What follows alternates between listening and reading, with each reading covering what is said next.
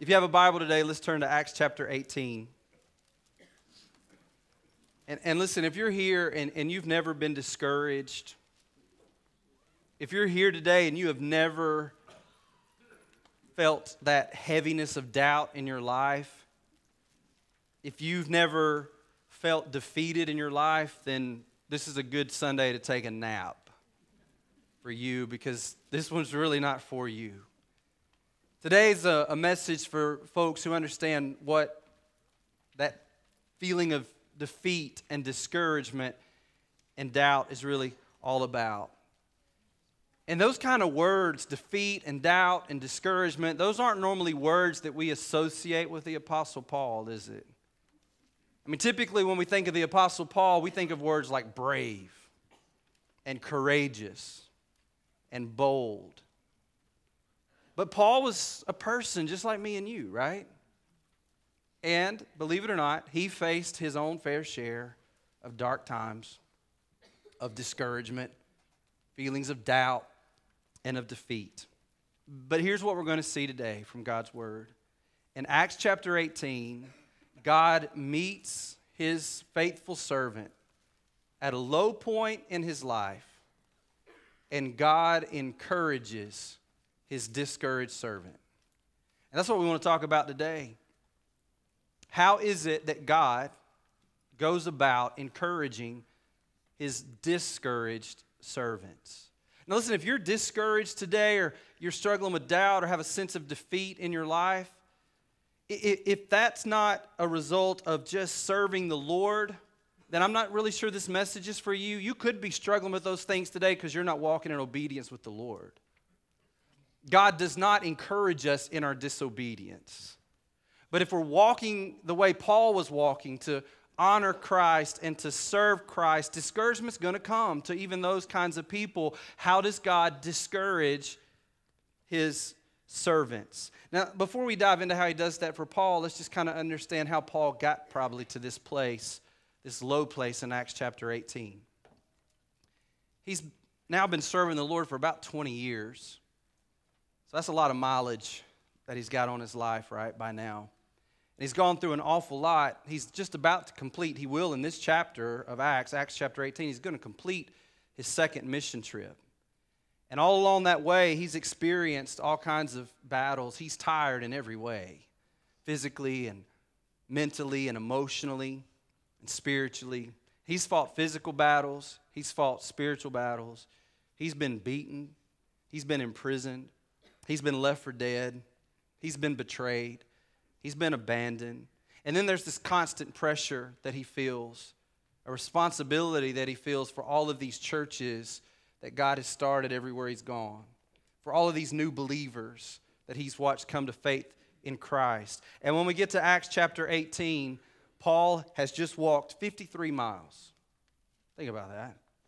I don't know the last time you walked 53 miles. But here's Paul, 20 years into all this, busted up, and he walks 53 miles from Athens to Corinth. And as he approached this great city of Corinth, he must have felt like an ant that somebody just dropped an elephant on its dinner plate. How in the world do I take this on now? How am I going to handle something this big, something of this magnitude by myself? We talked about Athens the last couple of weeks. You know, it was a place for thinkers. It was a place for philosophers. Corinth is a place for politicians, for businessmen. It's a place for prostitution. As Paul was approaching Corinth, the very first thing that he would have seen was this monolithic rock called the Acropolis that towered 1,500 feet above the city of Corinth. And on top of that Acropolis was the temple to the goddess Aphrodite, also known as the goddess of love. More appropriately, we should call her the goddess of lust. In her temple, there at the top of Corinth, she had 1,000 priestesses that served her in that temple. And every night from that temple, those 1,000 priestesses would descend down into the city of Corinth. And they would invite anybody that wanted to worship with them the goddess Aphrodite. And I think you would understand what I mean by that kind of worship. The city of Corinth was a city that had no shame. And Paul is there by himself to preach in that place and call people to repent and to trust Jesus Christ to be saved. Can you imagine how overwhelming this must have been to an already tired, discouraged, weary servant like Paul? And all of these factors combined, I think, have Paul at probably what was his lowest point so far in his ministry. So how do you know that? Well, a few years later, he's going to turn around and write some letters to the believers in the city of Corinth. And I want you to see what he says in 1 Corinthians chapter 2, verse 3. Paul says to the Corinthians, I came to you in weakness, timid, and trembling. We sometimes forget that about Paul. He says to the Corinthians, when I got to your city, I came to you weak. I came to you afraid. I came to you trembling. Can anybody relate to that? Have you been, or maybe even today, you're at a place today where you are afraid? There's something in your life right now, and fear has found a place in your life. You're weak, maybe, today. Timid today. Paul is nowhere near at his best when he gets to Corinth. Some speculate that he's physically not well at all. Some speculate that the beating that he took in Philippi not long before this has created some complications in his overall physical well-being. That aside, he's alone. And he's been alone for some time. Silas and Timothy, his partners in the ministry, they have stayed back in Macedonia, back there around Philippi and Thessalonica and all those places. Paul, when we get here to Acts chapter 18, he is not at his best. But God is. God's still at his best. And maybe you came to church today and you're not at your best. God is. He's still at his best. Maybe today you're weak and timid and trembling, or discouraged and doubting, or feeling defeated. Not at your best, but God is. And if you're a servant of God, God stands ready today to do for you what he's about to do for Paul in Acts chapter 18. We want to see how God encourages today his discouraged servants. And in Acts chapter 18, God gives Paul three things. Number one, he gives friendship in life. He gives friendship. You're my brother. You're my friend. Look at verse 1 of chapter 18. Then Paul left Athens and he went to Corinth. And there he became acquainted with a Jew named Aquila, born in Pontus, who had recently arrived from Italy with his wife Priscilla. They had left Italy when Claudius Caesar deported all Jews from Rome. Paul lived and worked with them, for they were tent makers, just as he was. Now look, I want you to see this. I want you to see this servant of God that was at his lowest point, but I want you to see the sovereign hand of God at work for Paul's good. The way God was at work in Paul's life to bring encouragement to his discouraged servant here. As Paul gets to Corinth, there weren't a whole lot of good options for friendship. That's not a place that he would find people like-minded and like-hearted. But there was a couple that had just recently moved to Corinth. They were ran out of Rome by the emperor. He, in 49 AD, kicked all the Jewish residents of Rome out of that city. This couple had fled to Corinth. And now they're hustling to try to figure out, how do we make a life here? How are we going to establish our business? How are we going to survive in this new place? And one day, they just happen to meet this guy named Paul. Can I just tell you, there are no just happens in this world. God is at work behind all of this that is going on. And they meet Paul, and he's also a Jew like they are. He's also from out of town. There's a connection between them, and they strike up a conversation, and you can only guess what Paul wanted to talk to them about. And at some point, Paul might have asked them, so what do you guys do here in Corinth? Well, we make tents. And Paul goes, no kidding. Me too. If you didn't know that, that was Paul's side hustle. He was a tent maker. And probably at some point, Mr. Aquila and Miss Priscilla had a little private conversation by themselves and said, hey, we got a little extra room in our apartment, and we could use some more help. So what if we give Paul some place to stay, and he works with us in our business? Do you see God at work here? In the life of his discouraged servant here, God is providing partnership and friendship. And just like that, Paul's got a roof over his head. And he's got new friends in his life. God did that for Paul. Don't think God does that for everybody. But for his faithful servants, God does that. He is faithful to encourage his discouraged servants, especially when they need it the most. But look, God wasn't through encouraging Paul. Look at verse 4. The Bible says, each Sabbath found Paul at the synagogue trying to convince the Jews and the Greeks alike. He's in the city, man. He's getting after it every Sabbath, sharing the gospel with people. And it's hard. He's lonely. But look at verse 5. And after Silas and Timothy came down from Macedonia, they rejoined him. Look, his two old friends are back in his life now. Amazing. The three amigos now, they're back together. Suddenly, Paul is surrounded by two new friends and two old friends.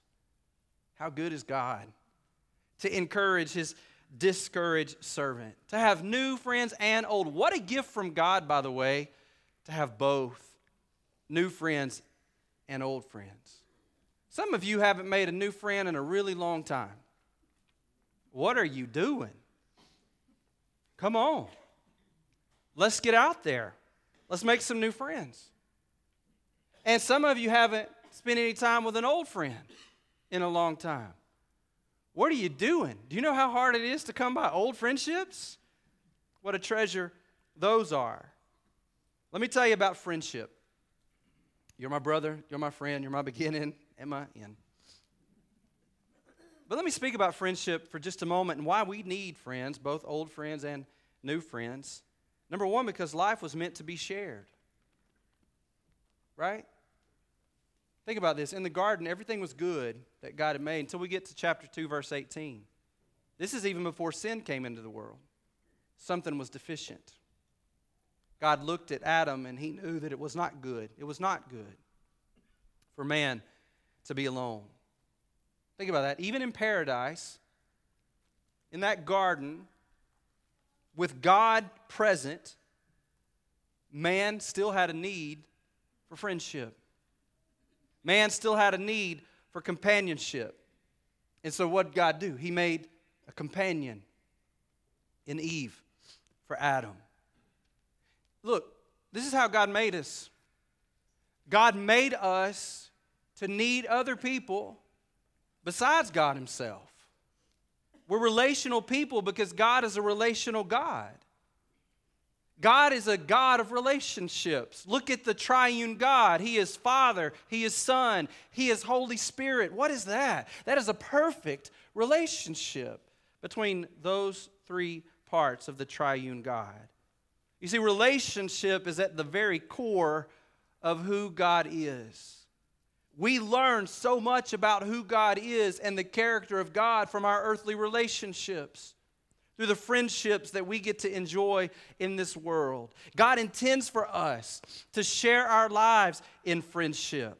Now, that may not sound real spiritual today, but here's what I believe. We'll be more effective at sharing the gospel if we'll learn how to be good friends.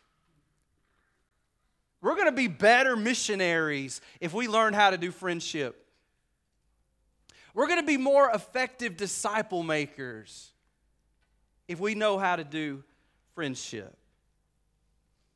The second reason that friendship is so important is we need friendship to make it through life's troubles.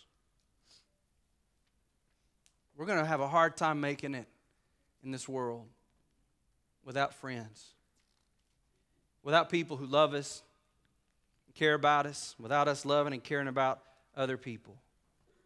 Can you think back on times in your life when just the right moment, God put a friend exactly where they needed to be at just the right time? At your darkest moment, your most doubt-filled moment, your most defeated moment, God was faithful to bring a new friend or to return an old friend into your life that helped you share that burden that you were going through. These are good gifts from God. How does He encourage His discouraged servants? He gives them the gift of friendship. Why is friendship important? Number 3, to guard us against self-deception. To guard against self-deception. Everybody in this room's got a blind spot. Do you know that in your life? There's some things in your life that you don't see about you, but others can see it. Your friends see it. And good friends, they care enough to say, hey, listen, let's talk about this. I don't know if you're seeing this from this perspective or not, and we need friendships to help us see things in a different way. Friends can help us see the world and ourselves from another perspective. Now look, if you need a friend today, here's how you do that. Go be a friend. Go be a friend to somebody. And when you go be a friend to somebody, do not try to be interesting. Be interested. You with me? Nobody really cares how interesting you are. Friendships are built on, I'm interested in you, in your life, your story, and what the Lord is doing in your life. This is one of the ways that God encourages His discouraged servants. He gives them friendship. He does that for Paul. Here's the second thing He does for Paul and for other discouraged servants, how He encourages them. He gives fruit in the ministry. He gives fruit in the ministry. There's effectiveness. Some might call it success, which is a weird word in this context, but you understand. The last part of chapter 5 says, Paul spent all his time preaching the word. Let me remind you, God encourages faithful servants. Do you see that? He spent all his time. Some of you want to be encouraged today, but God's not being served in your life. There's a reason God is showing up in big ways in Paul's life, okay? Paul spent all his time preaching the word. He testified to the Jews that Jesus was the Messiah, but when they opposed and insulted him, Paul shook the dust from his clothes and said, your blood is upon your own heads. I am innocent. From now on, I will go preach to the Gentiles. Then he left and he went to the home of Titius Justus, a Gentile who worshiped God and lived next door to the synagogue. Think about that. They didn't want to hear the gospel in the synagogue. And how far did Paul have to go to find somebody that was interested in the gospel? Right next door. Hey, you know what? Where God has you going might be right under your nose. The purpose, the call that God has in your life may be just as close as right next door, right across the street. But God didn't stop there. Look at verse 8. Crispus. That's a great name. I don't know why. It just sounds cool. Crispus, the leader of the synagogue. What is this? This is huge. He's the leader of the synagogue. They just kicked him out of the synagogue. But the leader of the synagogue and everyone in his household believed in the Lord. That's a huge win, is it not? That's like you just captured the general of the opposing army is what kind of happened right there. Crispus, the leader of the synagogue, gives his life to Christ, and everybody in his household does the same, and that's not even the end. It says many others in Corinth also heard Paul, became believers, and were baptized. See, when you're a discouraged servant of God, this is how He encourages you. He gives you fruit in the ministry. There is nothing for a servant of God that is more encouraging in their life than to get to watch God change somebody else's life. The first time I got to lead anybody to Christ was in 1993, almost 30 years ago. And across these 30 years, man, I have failed God plenty, but He's never failed me. And there was nothing in my life quite like that moment that I got to see from a front row seat God change somebody else's life. I knew in that moment that's all I wanted to do the rest of my life. I just wanted to have a front row seat to watch God change the lives of other people. And sometimes when I find myself discouraged or defeated or being overwhelmed with doubt, I go back to that moment. And then sometimes God recreates that moment and He lets me see again Him change another person's life. And every time I see that, it takes me back 30 years to that first time. And then I'm good to go for another 30 years. Just like last Sunday, a young lady came down here at the end of the service in the second hour and gave her life to the Lord. I'm good to go for another 30. Nothing quite like that. This is how God encourages His discouraged servants. He gives them friendship. He gives them fruit in the ministry. And then thirdly, He gives them faithfulness in hard times. He's faithful to them in their hard times. Look at verse 9. One night, while Paul's there in Corinth, the Lord spoke to Paul in a vision and told him, He tells him three things. Watch this. Three imperatives. Don't be afraid. Speak out. And don't be silent. Do you know why God told Paul, don't be afraid? Because he was afraid. Think about that. Do you know why God told Paul to speak out? Because Paul did not want to speak out anymore. Do you know why God told Paul to not be silent? Because Paul was ready to zip it and quietly just go about making tents for the rest of his life and live in peace. That's where he was. Paul was at his lowest. And even the greatest friendships and even all the fruit in the ministry wasn't enough. God knew that what Paul needed in this moment most of all was God Himself. God is far greater than any earthly friend. A personal walk with God Himself is far greater than any fruit in the ministry. And God steps into Paul's life in a very special way, and what he needs the most, God gives to Paul. He gives him God and the faithfulness of God. He's giving His faithfulness to Paul in the midst of all this hard time that he's going through, and today He will do that for the faithful servants of His in this room too. He will do that. He has not forsaken you. He has not abandoned you. He has not forgotten you. If you're walking in willful disobedience today to God, don't expect this from God. This is how God deals with those that are faithfully serving Him.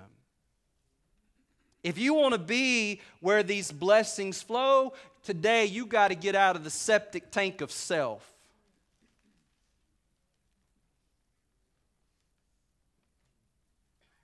If you want this kind of encouragement from God today, you're not going to find it in a life that is absorbed with self. These kinds of blessings from God are found with people who have a heart to serve the Lord. Look at what God says next, verse 10. He says, I'm with you. Do you know why God told Paul, I'm with you? Because Paul was wondering, God, are you still there? You ever been there in your life? When the head hit the pillow and nobody else was around to fake it in front of anymore, and you found yourself the deepest, darkest part of you just going, God, are you still close? Are you aware of what's happening here? God said, for I am with you, and no one will attack and harm you. You know why God told him that? Nobody's going to attack and harm you?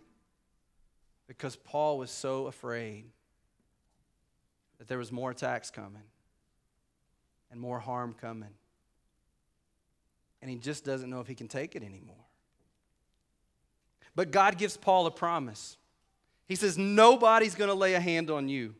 No one will attack you. No one will harm you. And Paul must have held on to that promise. Do you know what it's like to hold on to a promise of God in your life? What promise from God are you holding on to today? I'm going to give you a few real quick that I hold on to. You can just write down book, chapter, and verse. I'll give you 6. That'll give you one starting tomorrow, take you all the way through Saturday, one a day, all right? Now, some Bible nerds may say, well, Pastor, you're pulling these out of context. These promises are for Israel, or these promises are for David. These promises really aren't to you. Well, listen, I'm all about context. Y'all know that. That's why sometimes we spend years in an entire book of the Bible. But sometimes when the bullets are flying over my head, I don't have time for an in-depth Bible study to nail down all the context. I just need to grab a word from God in that moment when I'm in the trenches like that. And maybe it's true that that exact promise wasn't written to me, but I do believe it was written for me. And so I want to grab on to that. Now, look, when the bullets aren't flying, we'll sit down and we'll do an in-depth Bible study and we'll understand all the context and all that kind of stuff. But when the heat is on, context still matters, yes, but grabbing a word from God that reminds me of the character of God is what I need in that moment, okay? So I love you, Bible nerds, but let's relax a little bit, all right? I'll give you 6. Here they are. Number 1, Matthew chapter 11, verse 28. Matthew 11, verse 28, then Jesus said, come to me, all of you who are weary and carry heavy burdens. Is that anybody here today? Anybody carrying heavy burdens today? God said, I will give you rest. But you got to come to me. That means you can't keep coming to you yourself in that spiral of selfishness. God says, you come to me and I'll give you rest. Isaiah chapter 41, verse 10, don't be afraid, for I am with you. Don't be discouraged, for I am your God.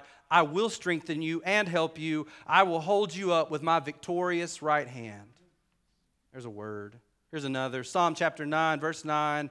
The Lord is a shelter for the oppressed, a refuge in times of trouble. Those who know your name trust in you. For you, O Lord, do not abandon those who do what? Who search for you. Jeremiah 29, 11. Oh, I know some of you are flinching. Hang on, come on. For I know the plans I have for you, says the Lord. They are plans for good and not for disaster, to give you a future and a hope. In those days when you pray, I will listen. What are you doing? You're praying. Who are you seeking? Seeking God. If you look for me wholeheartedly, you will find me. Do you see the pattern here? It's people who faithfully are looking for the Lord, serving the Lord. God is blessing. God is encouraging. Hebrews chapter 13, verse 5. Don't love money. Be satisfied with what you have. For God has said, I will never fail you. I'll never abandon you. Psalm 34, 18. The Lord is close to the brokenhearted. He rescues those whose spirits are crushed. When God has a discouraged servant, this is how he encourages. He gives friendship. He gives fruit in the ministry. He gives us faithfulness. That's what he's doing for Paul. Look at verse 9. One night the Lord spoke to Paul in a vision and told him, don't be afraid, speak out, don't be silent, for I'm with you and no one will attack or harm you. Watch this. For many people in this city belong to me. Understand this. That wasn't true at the present moment in Paul's eyes. There wasn't a bunch of people in Corinth that belonged to God. But God is not a God that is locked into this moment. He's an eternal God. Past, present, future is all equally before him. He was looking through the corridors of time, and he already knew everyone that would be saved in that city of Corinth. And God was telling Paul what was going to happen before it was going to happen. Paul, we're not quitting. We're not backing up. We're not backing down, because there's a whole bunch of people whose lives are going to be transformed in this city. Paul, understand this. I haven't only been faithful to you in the past. I'm going to be faithful to you in the future. Think about that. You might sit here today and be able to say, yes, God has been faithful in my past. Don't forget, He will be equally faithful in your future. You're freaking out about it. You don't know what the future holds, but God's already in it. He's already there. He already knows every single detail of everything that's going to happen in the days that you haven't even stepped into yet. Where you have not gone yet, He's already there. Verse 11, so Paul stayed there for the next year and a half. Think about that.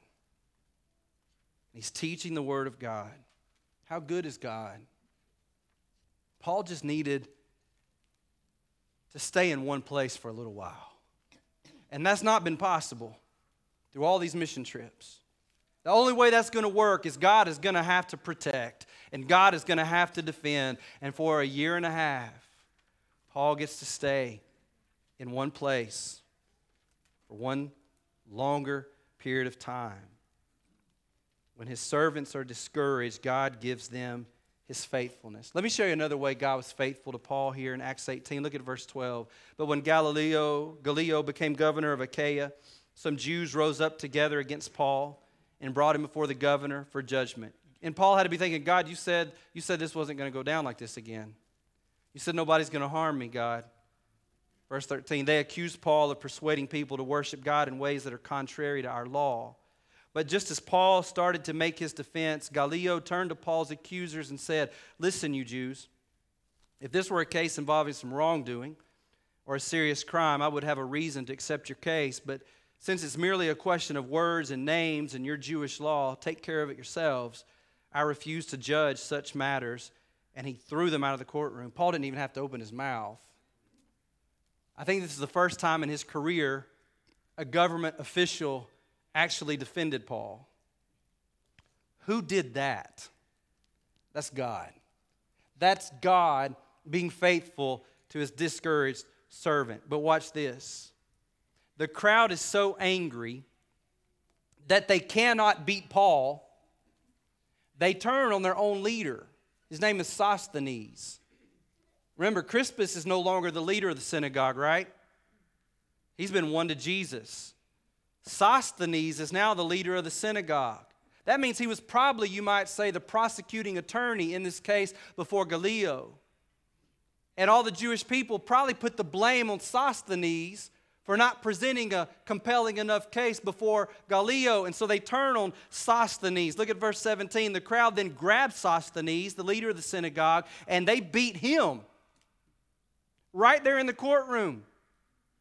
And Gallio showed no attention. Poor Sosthenes, right? He wanted Paul to get a beating, but he gets the beating.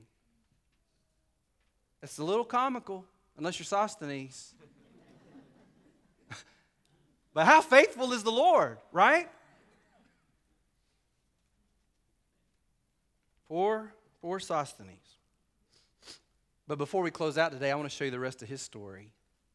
Look, the very first thing that Paul will write a few years later in his letter to the Corinthians. 1 Corinthians chapter 1, verse 1. Watch it. You tell me God's not faithful.